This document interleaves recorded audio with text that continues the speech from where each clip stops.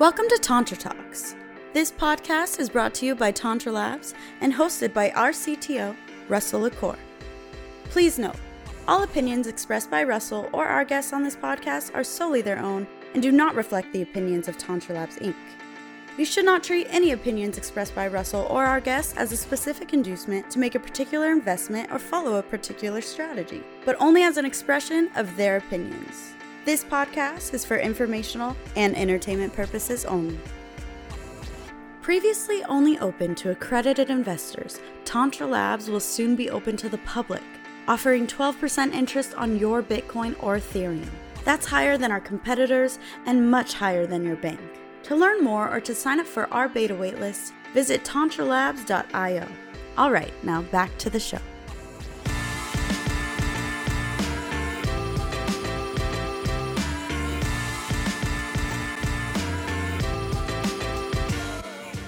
Hey guys, thanks for joining me today. Back for another episode of Tantra Talks. Today I'm joined by Nik Bhatia, who just came out with his new book, Layered Money. I'm sure you've heard him on our podcast before. Nik is a established and well-known prominent figure in the Bitcoin space, talking about how Bitcoin can become a staple point on the future of finance and how one day governments and banks alike will actually put Bitcoin on their balance sheet. Here to spread some knowledge and talk to me today about that future and the puzzle pieces that are going to fall into place to make it happen. Nik Bhatia. What up, Russ? Good to be back, man.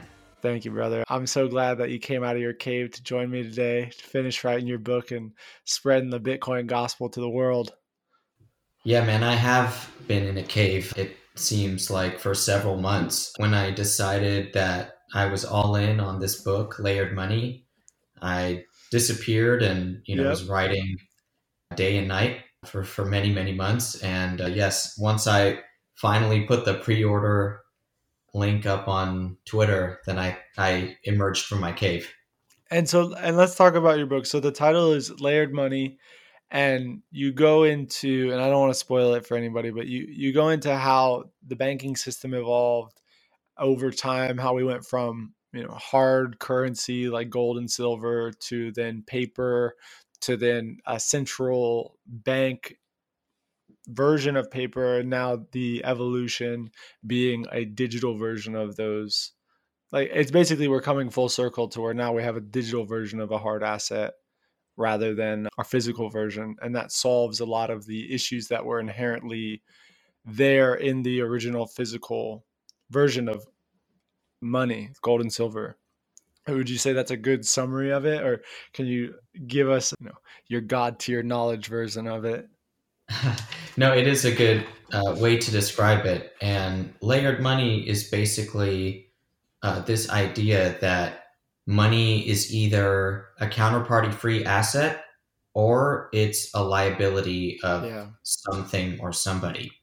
And in our system today, essentially all forms of money except gold and Bitcoin are liabilities of a financial institution. Well, and that's a great way to describe it. And one of the things you said in your book, and again, I'm going to try not to do any spoilers, but there were a lot of moments that I got the chills when I was reading it, because you have a way of taking it to a deeper level. And so one of the things that you said is the step where we went from gold to a liability. So we went from gold and silver to a note that it was basically an IOU. You talk about how this represented the human tendency for us to keep tabs on each other. And I thought that was a very unique and novel idea, because you're in essence holding something over someone else's head. You're literally like making someone else your slave on a certain level, saying like, you owe me something or I owe you something. So the paper note became powerful. Yeah, paper, and it wasn't even, like you said, it's this tendency to keep tabs with each other. So originally it didn't even need paper. People just remembered. Yeah. And then once we started growing the global economy, then you need other ways to keep promises and keep them organized. And so that's how paper money came into the fold. But even before paper, as things were starting to get organized, this idea of keeping tabs with each other, it was done through a banking network, this class of merchants called merchant bankers. Well, and I think once it evolved from there, you talk about the Bank of Amsterdam, and another like chill moment for me was because a lot of people I think in the Bitcoin space are more conspiracy theorists at heart. I think a lot of us look at governments and systems as very much here to try and control us. And one of the things you said was the monetary innovation set forth by central banks served only to advance their own government's agenda. And that's so powerful because it's so true. Like in the book, you go into how the government of Amsterdam made it illegal basically for the merchants to issue notes because they wanted people to go straight to the government and for them to harness all the power. And so you look at all the innovations that they had to set forth were for them to be more powerful, was for them to centralize that power. And when we look at it today, that's very much the truth. Like when we vote on something, we don't vote on whether they're going to increase or decrease inflation. That's what they get to decide. Like we actually have zero say in it when we're the ones directly affected by it. And I really believe, like, and I'm sure you feel the same way, that is the movement that we're in of why Bitcoin is so important and so powerful, is it's actually money that you're voting on. It's not outside of your control. Yeah, and this is why I had to set up the layers of money to explain how the government came in, because you have to understand that what they monopolized was the second layer of money. Mm-hmm. You can't monopolize something that is a counterparty-free asset like gold, but you can monopolize the issuance of instruments that promise to pay gold within your jurisdiction. Yep. And that's what the Bank of Amsterdam did. They came in and they banned the issuance of second layer money or promises to pay gold and silver coin. And they said, you can only use our promises within this economy. And so that's why you have to set up this layered model where we can see that where exactly in the monetary system did they come in and control. They are in the context of layered money and my framework, they are the actor between the first and the second layer of money, and they remove all other actors. And I want to drop one more thing, and then I want to move to the end of the book, and I want to talk about the future because I don't want to spoil the whole book for people. But I loved one other thing that you said, because there's these little things that you kind of don't realize the secondary effects and the innovations that happened with paper money and like why it happened is really such a beautiful thing, watching the evolution of transactions and markets. And it was basically that when you have all these merchants and they're settling everything in gold and silver, they had a huge problem with pirates.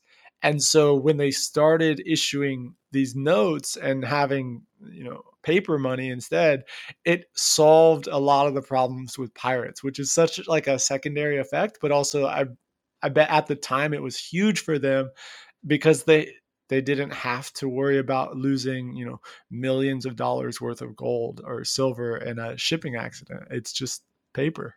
And dude, I fell down the shipwreck pirate rabbit hole while researching this book. No lie. I fell down the shipwreck rabbit hole because I wanted to illustrate this idea, exactly what you're talking about. This idea that what happened with these promises, this network of merchant bankers, actually directly contributed to the safety of money transfer around the world. Yep. And the safety of money transfer was jeopardized or was in jeopardy during that era because of pirates, because of shipwrecks, because of bad weather in the Mediterranean. I mean, all these types of things. And so I actually didn't end up putting in any of the research that I did. But that's cool. I guess that's definitely the fun of writing a book, how many things you have to leave out.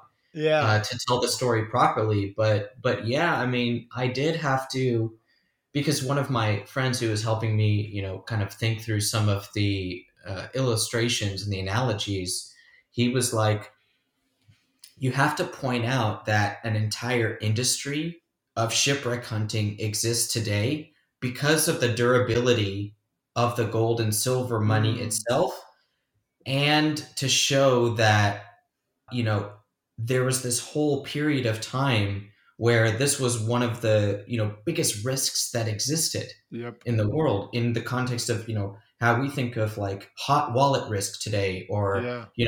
with Tantra, you guys are thinking about security. You guys are thinking about, using the blockchain, and you guys are thinking about your hot wallets. And when you transact between your wallets and your exchanges wallets, all those types. Well, back then it was like, don't wreck the ship.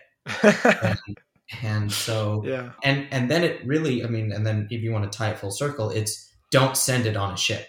Yep. Don't send it at all. Let's use our network, and let's move the money through balance sheets and through messengers before we even got to paper. Well, and you talk about, and I think one of the biggest innovations there, like what it did, again, another secondary effect, but really, I think one of the biggest things that we can point to today with what's happening with Bitcoin, with finance in general, is like, as humans, we're like infinitely greedy. Like we just forever and ever just want to make things faster, better, have more. And so coins and gold were slow. It wasn't fast enough for us. Like we needed faster, easier money. And so at the time, the technology was, okay, we can do it with paper. Today, the technology is, oh, we can do it with the internet, and we can do it instantaneously. And so I think, and you go into this a lot, and I really think it's the whole argument of layered money in general, and this idea that the financial system is evolving and we're actually alive to watch it evolve.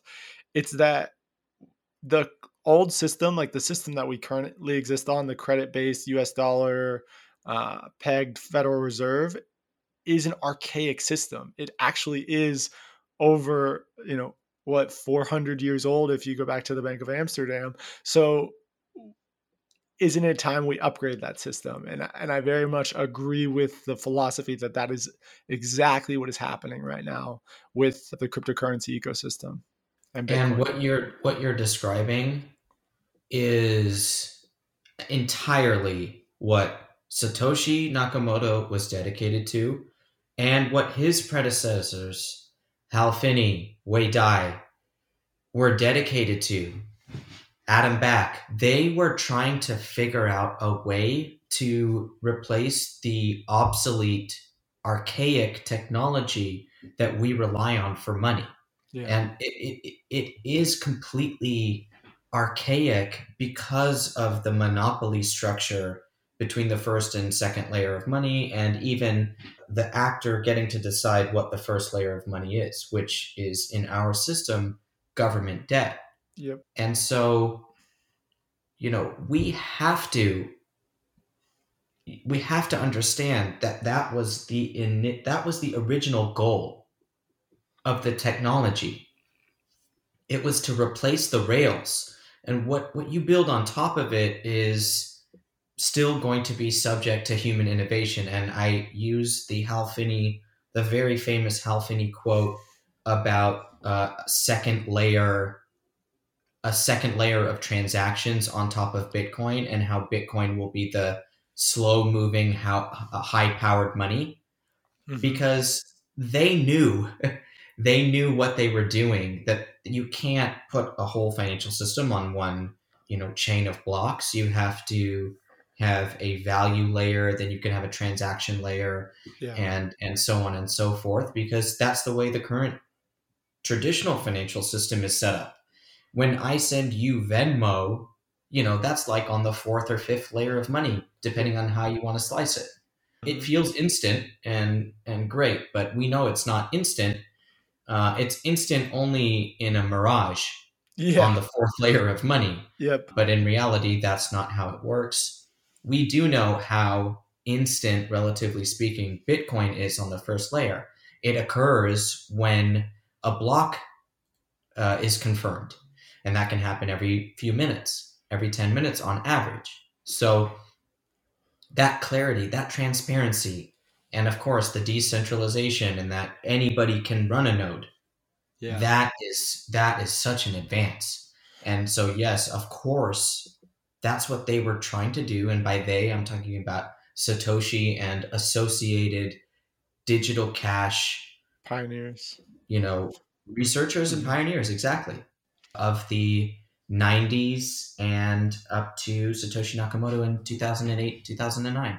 So let's talk about this, because like we said earlier, we haven't really gotten deep into this, especially recorded for 12 months, and a lot has happened in the last 12 months. And I would love to hear your take on it. I think the last time we talked was right after March 12th, when we had that huge liquidity crisis, or it was right before. Since then, we've seen the government basically add trillions of dollars to the balance sheet. They're actually buying public equities now. We're about to print another $1.9 trillion.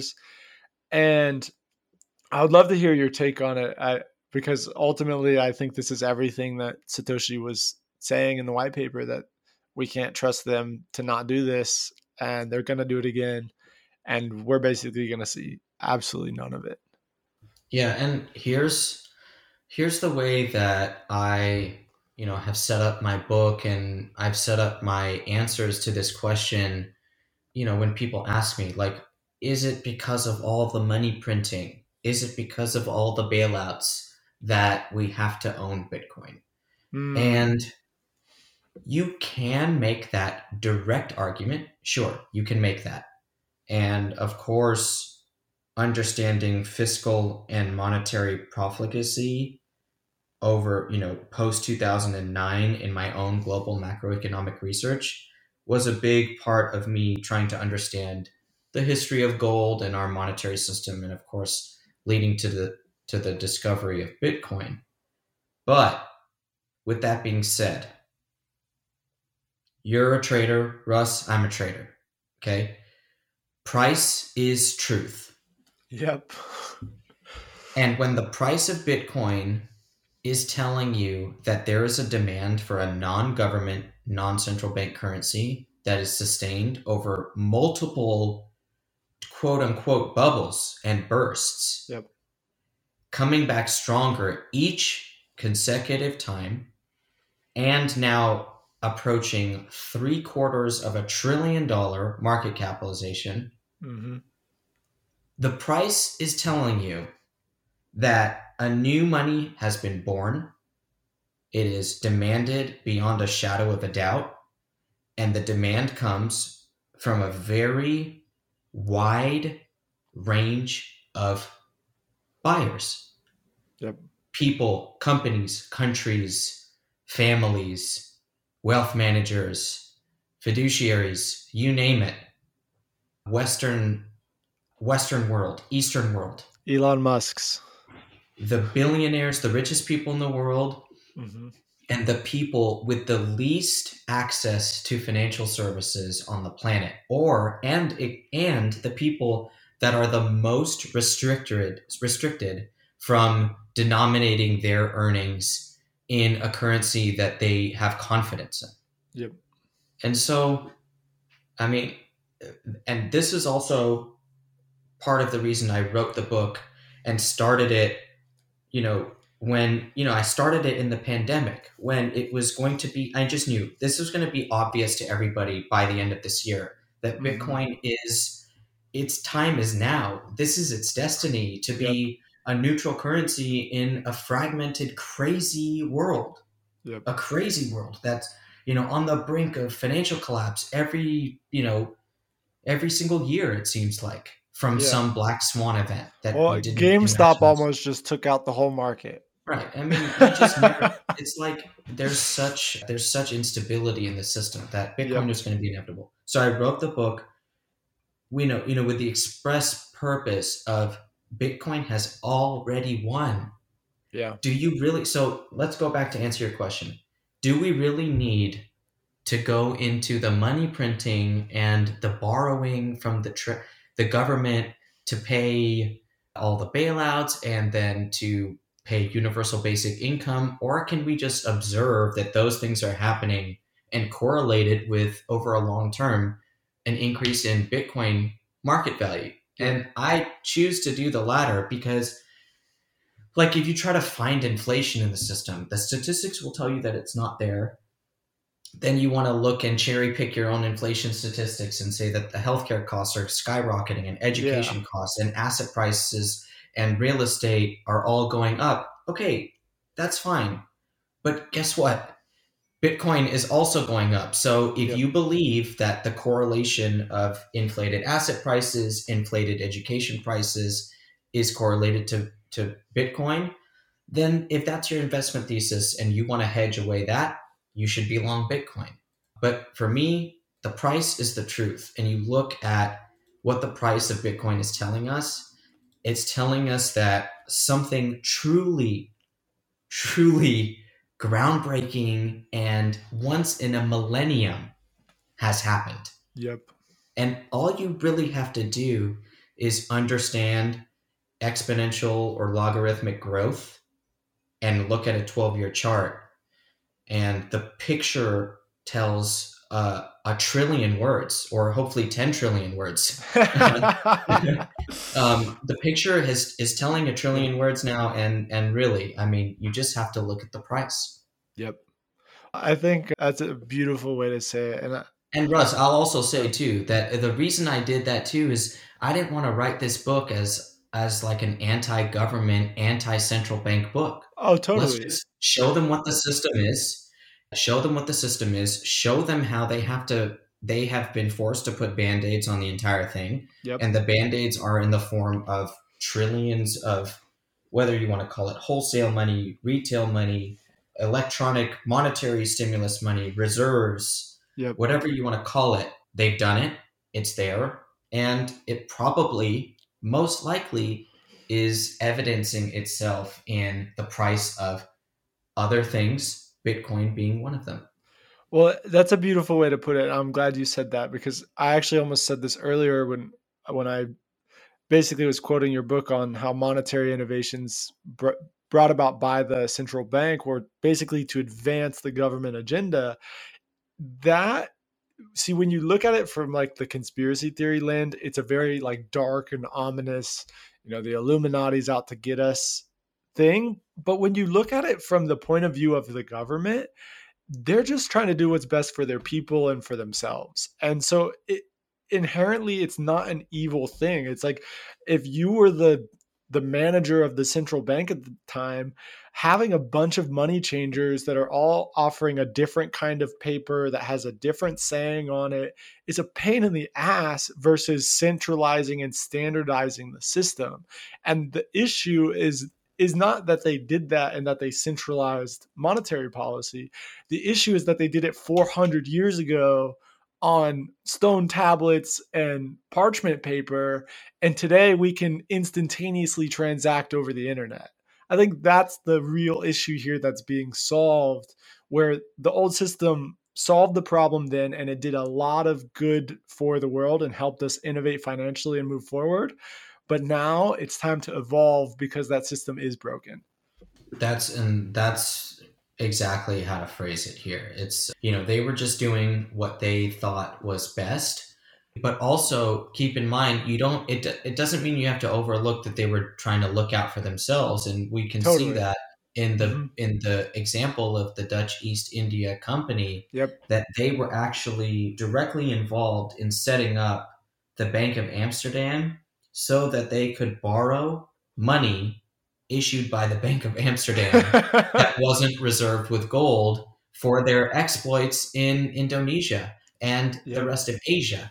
And so so it was in their best interest to form this bank, get rid of the problem of coin multiplicity, as you described, but also borrow and issue money to themselves that they could create out of thin air, because the demand for the Bank of Amsterdam deposit was quite sufficient to make that, to give them that power to issue money to themselves. And so they did it. And then the Bank of England said, we want to do that. And they did it. And then here we are. And, I call that in the book privileged lending.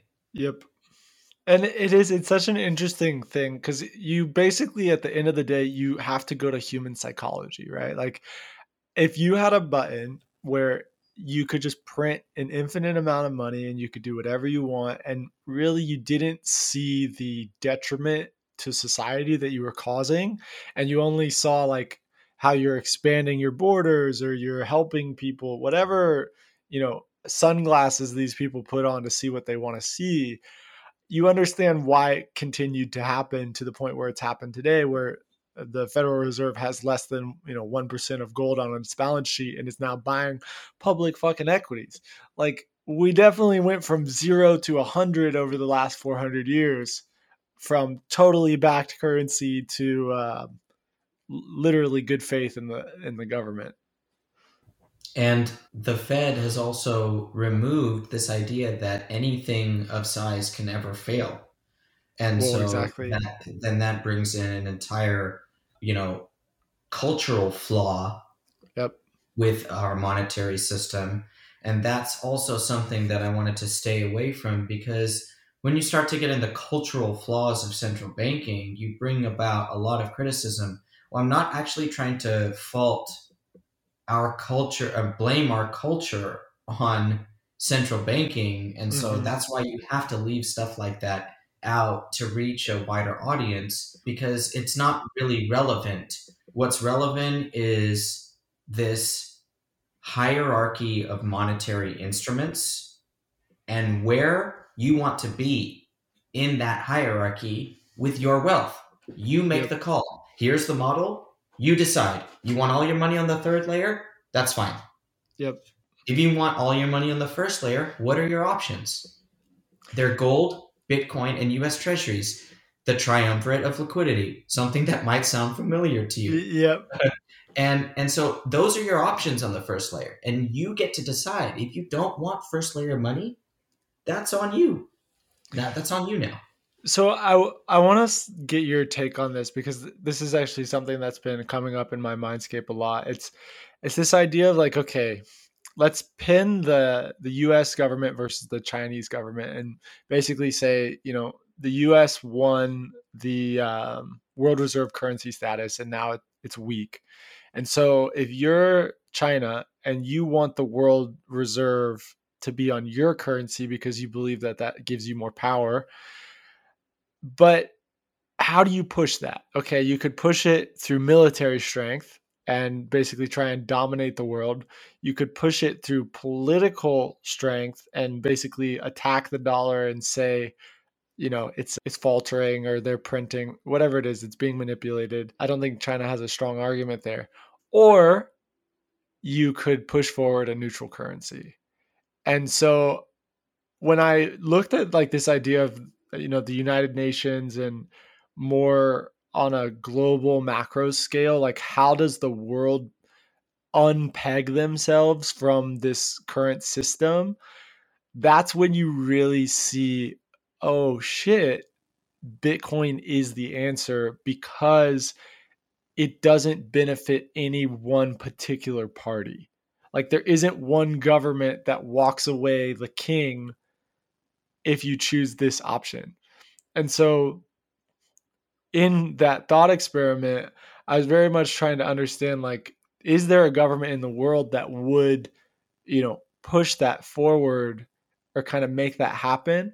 Yeah, it's going to be really fascinating to watch it play out. So there are a couple things that you bring up. Let's hit them one at a time. Bitcoin is the beneficiary because no one can control it. No one can expressly benefit from it. Yep.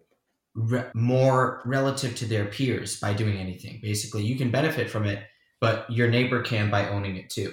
So there's nothing you can do to out benefit your neighbor. So that is there. And then, really, we want to talk about China.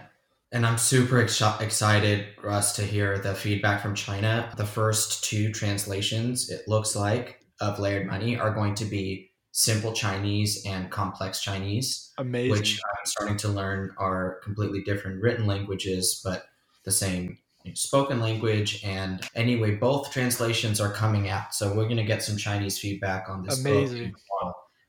Super, super pumped about it. So the way that I see this China digital currency, they call it DCEP, their digital renminbi, the way I see it playing out is that they're going to use this currency for influence, for geopolitical influence over the world. Yep. How are they going to do it? They are going to force their international trading partners to pay for their country's own goods and services in digital renminbi. Mm-hmm. So you're going to have to buy it and then use it, just like the world has to buy dollars to buy oil. Yep. So China's going to replicate that. They're going to drive people into using the digital renminbi. But does that mean the digital renminbi is going to be the final settlement tool of those countries in which they keep their reserves in it, and then they use those reserves to purchase Chinese denominated fixed income instruments, and it drives the global reserve currency toward renminbi? I think absolutely not. That is maybe part of the goal of China, but that is not going to unfold in the context of digital assets, Bitcoin, dollars, the European Central Bank going forward with the digital currency. There's other options. It's just not going to happen. Right? Yeah. But they will use it. It will increase in its importance in the global economy, and it will achieve this, let's call it, it'll get to the level of where the euro is in global importance. Yep. One day soon, maybe in a decade, maybe in half a decade. Well, to tie it into like what people are seeing now, it's the same idea as like maybe you have USDC as a stable coin, but you need USDT to purchase whatever shitcoin you want to buy. So the price discrepancy between them grows. Like sometimes USDC is 99 cents and USDT is $1. And we're very much going to see those kinds of marketplaces exist for world currencies. And I'm actually surprised we haven't already seen like a digitized yuan on Uniswap in high volume, where these kind of Chinese cryptocurrencies come out and the only way to buy it is through this pair. That's why I say it's going to be exciting to watch it unfold, because it literally is the Wild West. And then with jurisdictional arbitrage, you're going to have digital instruments pop up all over the world that you're not really able to stop them immediately. And, they'll grow in importance, and then they'll try to get, governments will try to ban them, like China will try to ban certain. And also, by the way, China has, in their ruling from a couple months ago, stated that yuan stablecoins are illegal. Ooh. Banks cannot issue a digital renminbi that is a promise to pay renminbi. Well, that explains why I haven't seen that pair yet. It's illegal now in China. Yeah, I found that article in the South China Morning Post a couple months ago, and I tweeted it out. So that was important. And that actually sets up part of the more minutia of the argument that China is going for a retail central bank digital currency, whereas the United States and the Fed might go wholesale for their central bank digital currency to start, much before they ever try to issue digital Fed coins to people via banking wallets and those types of applications. And so that's a little teaser about kind of some of the things that I discussed toward the end of the book when we're thinking about the future of digital currencies and money. It's like, what are central bank digital currencies going to look like? Are they going to be retail facing? Are they only going to be a tool for the banking system? And how will they interact with Bitcoin, and how will they interact with their own domestic banking systems? Because the Fed doesn't want to put JP Morgan and Bank of America out of business. Right. They definitely don't want to do that, especially because the Fed is the central bank for the banking system themselves. It's their bank. It's their currency. A lot of there's going to be a lot of things to watch. And I don't try to expressly predict everything that's going to happen, but, it's more show what the next 3 years really might look like as we see CBDC, stablecoins, and Bitcoin start to interact with each other every day. Well, I gotta say, Nick, you just walked into a trap because you said you don't want to predict what the next few years are going to look like. But I would like to know what your Bitcoin price prediction is by the end of this year, but also by the end of the decade. By the end of this year, I think that Bitcoin will have gone well above $100,000. Okay, I'll cheer for that one. And my current expectation for the top of this current cycle, which I feel will end sometime over the next 12 to 18 months and will, have the hype beyond 10 times beyond what happened in 2017, that number is somewhere in the $200,000 to $300,000 handle. That's like our blowout top. That's the blowout top, and followed by what will probably be another 80% total wipeout back down. Really? You think we're going to have another big bear market? Yeah, I do. I think that if you look at the chart, and you know how I think about charts, the price will tell you everything. And the chart is telling me that the price is going to run up and crash in a very similar way that it did in 2017 and that it did in 2013. So that tells me that you believe that like central bank policy and adding Bitcoin to balance sheets isn't something that's happening in the next 12 to 18 months. It's something happening in the next 5 to 10 years, possibly. Oh, they might even add at the top at the end of this year. That's probably your sell signal, actually. That's probably your sell signal when the first central bank announces their position, because that means they've been buying it for 6 to 12 months. And, part of the reason that the price ran up itself, then they announce it at the top and, and then that's when they dump it on retail and, that kind of thing. So I think that type of boom and bust cycle will continue. And it's also why it makes it extremely difficult to own Bitcoin unless you're aware of these dynamics, the cyclicality and its importance as a once in a millennium innovation, so that you don't get shaken out of your position without, holding it for a minimum of 5 years. Because if you're not holding your Bitcoin for 5 years, you're not thinking through the investment thesis. And that doesn't mean people can't make money. Tantra's making money, trading along the way. Arbitrage opportunities are the lifeblood of our financial system. And so people have to close the arbitrage, go get it. You guys see an arbitrage, that's what your art is. And I talk about that. There's an art called arbitrage. Those who want to go get it, they go get it. Well, we're a service provider. We're literally providing liquidity and, balance to the market. There's no doubt about it. But to the retail general, person, and even to a country, are you getting involved in this for the right reasons, or are you trying to make money? And if you are trying to make money really quickly, then your emotions will, definitely get the better of you, and you'll end up getting shaken out. Well, and it's a beautiful way to put it. I do the same thing. Like when people talk to me about buying Bitcoin, I just say, I think 10 years from now, Bitcoin's going to be worth at least $500,000. And so I can buy it for, 36,000 right now. That's a pretty good deal.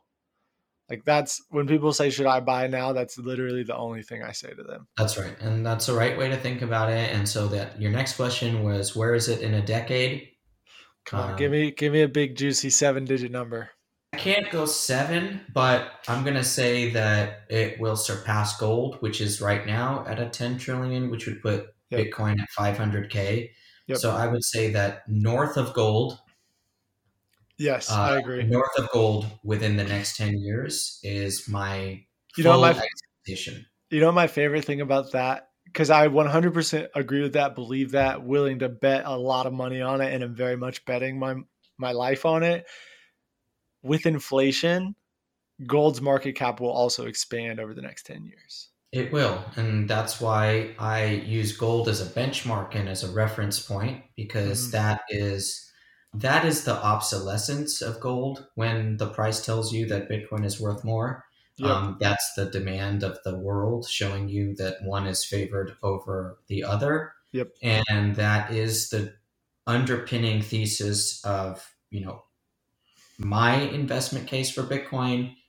It is the underpinning case of the book Layered Money, that gold was the best money for a long time, and Bitcoin is going to be the best money for a long time because it resembles a lot of the things that gold had, but in this very new digital way that makes gold, frankly, obsolete. And I Yep. don't think gold disappears tomorrow or even over the next decade. As Bitcoin surpasses it, it will evolve in its role, and it will still be valued, I would argue, for centuries to come, because you can't just unwind thousands of years of anthropology. And who am I to proclaim that gold is over? I think that Well, that's no, just, I think it's to put what you're saying in another way, because it totally makes sense to me. It's the central bank policy actually proved that gold as a store of value was obsolete.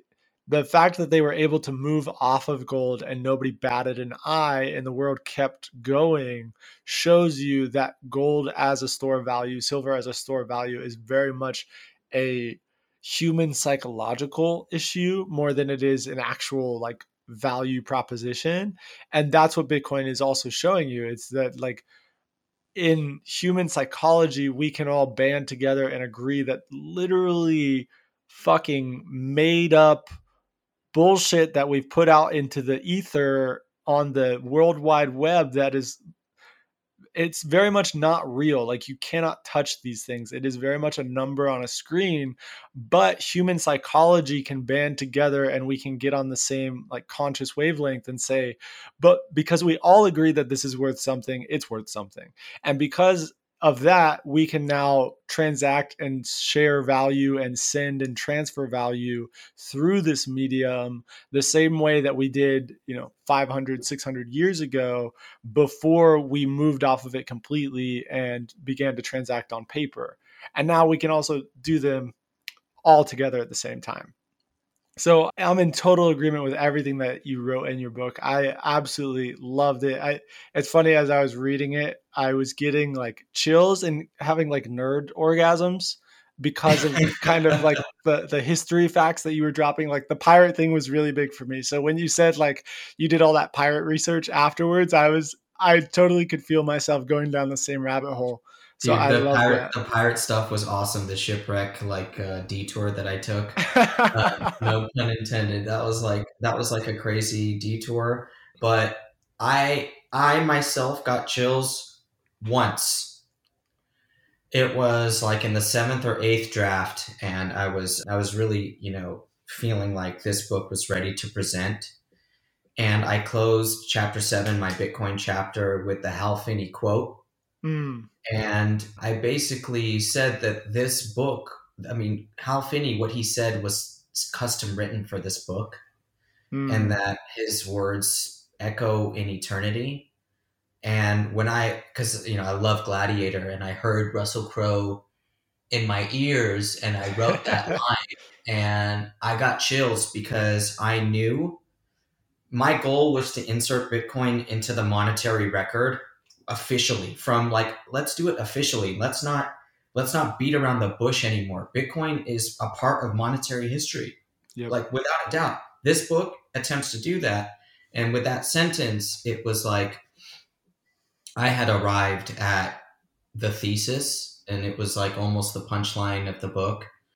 Hey guys, Savannah here. I just wanted to interrupt the pod quickly to actually read off the quote that Nick is talking about in his book.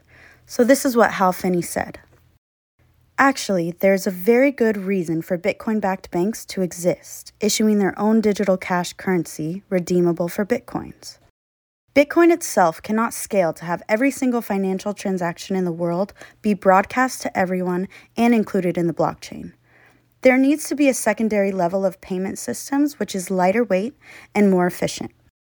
Likewise, the time needed for Bitcoin transactions to finalize will be impractical for medium to large value purchases. Bitcoin-backed banks will solve these problems. They can work like banks did before nationalization of currency. Different banks can have different policies, some more aggressive, some more conservative. Some would be fractional reserve, while others may be 100% Bitcoin-backed. Interest rates may vary. Cash from some banks may trade at a discount to that from others. I believe this will be the ultimate fate of Bitcoin, to be the high-powered money that serves as a reserve currency for banks that issue their own digital cash. Okay, now back to the show. And I knew that, even though I was writing this for pre-coiners and, people to give their friends and family to understand Bitcoin for the first time, that the true Bitcoiners out there would feel an emotional connection with this book.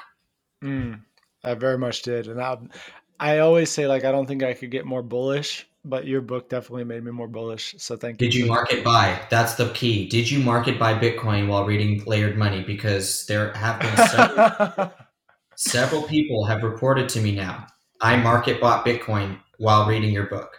Yes, I added more leverage to my position. I did. There you go. Well, thank you for coming on today. Is there anything you wanted to say before we hop off? I know everybody can follow you on Twitter.